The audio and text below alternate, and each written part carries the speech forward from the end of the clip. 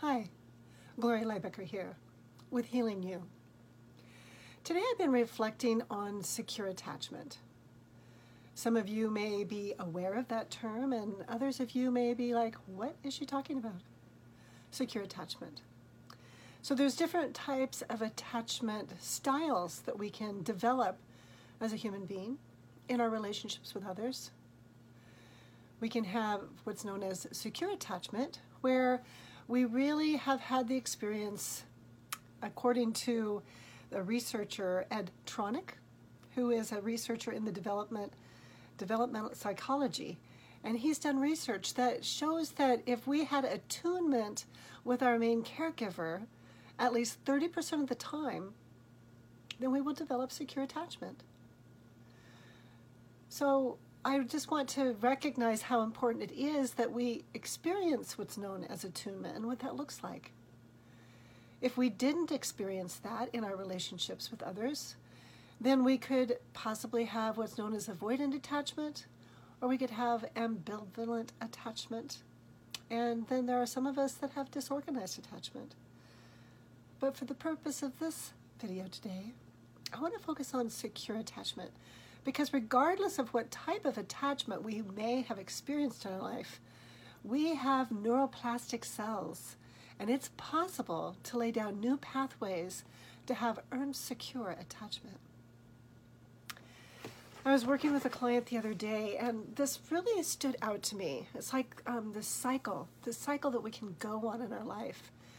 And the cycle for this one was something about having an experience that can just pop up without even realizing it was going to, where it felt like there's a little detachment that happens. So it's a type of dissociation, of all of a sudden not being as fully present as you just were.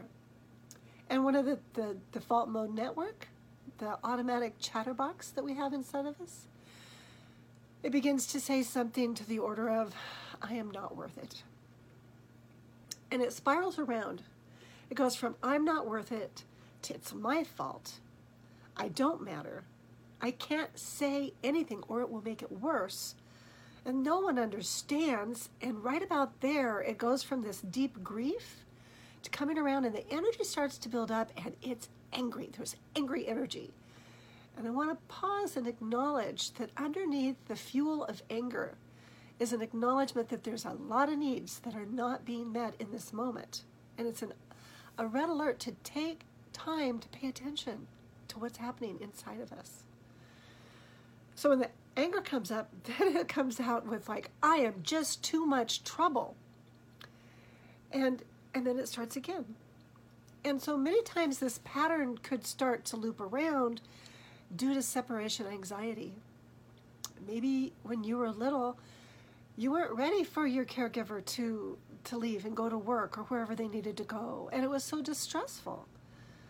Or there are some of us that we didn't receive that 30% attunement as much as or as often as our nervous system needed, and we were left on our own so much more.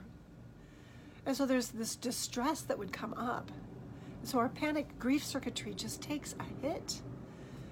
And I'm suspecting that in this scenario that I'm talking about, for it to go around from the separation anxiety and grief to come around and ignite the anger to try and support yourself.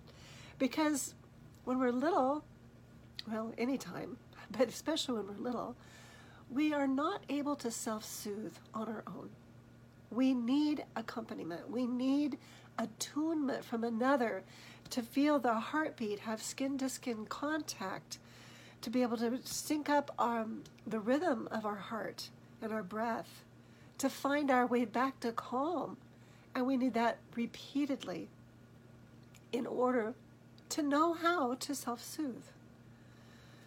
And if that's not what we've experienced, then we have got this escalated spiral that comes in and blindsides us in the middle of our day. And so what might that look like? Needing so much to have an experience of attunement. Well, for me, I drew out a little picture with the arrows showing these different thought clouds that would come around and how they spiraled and came into the anger in order to try to rescue or protect self. The anger could kind of make like a type of insulation that would be all around this being. And it's a type also of the dissociation, so they're not feeling. But when we go into that type of a not feeling, we don't feel any of the good stuff in our life either. We've disconnected from that. And so to have an experience where someone that you trust tunes into you and can actually begin to name what your experience might be with resonant warmth and care and a kind eye gaze, you can begin to notice your body coming back. So I drew in little clouds. And those are clouds of care that would come in and circle each of these little mental chatters that were going on. It's like, I'm not worth it, and just really circling it to bring in some warmth and some care and gentleness. You know, it's all my fault. Put another cloud around that. I don't matter. Just really staying with that felt experience of not mattering, of, well, I can't say anything or it will make it worse. So there's fear really activated there. And then no one understands. And then kapoo, this implosion or explosion inside. If I'm just too much trouble. And so there's an outbreak. It's like the body is actually crying for help. Can anybody hear me? Does anyone understand me? So needing this. It's a desperation. And then that final one, I'm not worth it. So that inner experience of not being worthy.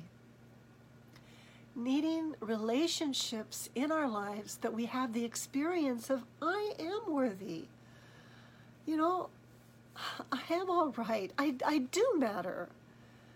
I am able to freely express my truth. And it's a contribution in my world. I am understood with compassion. And life with me is easy.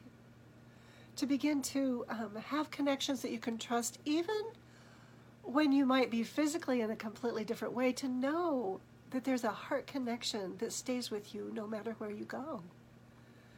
When we get to have that experience repeatedly, we build a bridge of trust from our heart to another's heart. And once we have that type of a secure connection, we can then start to reach out and we can build a new bridge of trust with another person and another bridge of trust over here. And we can start to really kindle those bridges of trust in our world. And this is really important work. So if you've ever had that experience or that doubt, it can start with just a little niggle of a doubt of, maybe I'm too much trouble. Maybe I'm just too different. Maybe I'm too much fill in the blank. There is a pathway to trust that is possible. If you'd like to learn more about that, reach out to me on my website, healingyoursanctuary.com. There's a free course that I would invite you to check out. We'll be starting another small group very soon. Would love to invite you into that experience where we explore these kinds of concepts. We explore, how do we stay in relationship regardless of how the other person's showing up? How can we show up with care and compassion? It's really a beautiful exploration. Sometimes it's not comfortable though, and that's all right. We will get to have the experience of being sat with in the uncomfortableness to expand our window of welcome to not make it wrong anyway. So again, reach out, healingyoursanctuary.com. I look forward to meeting you.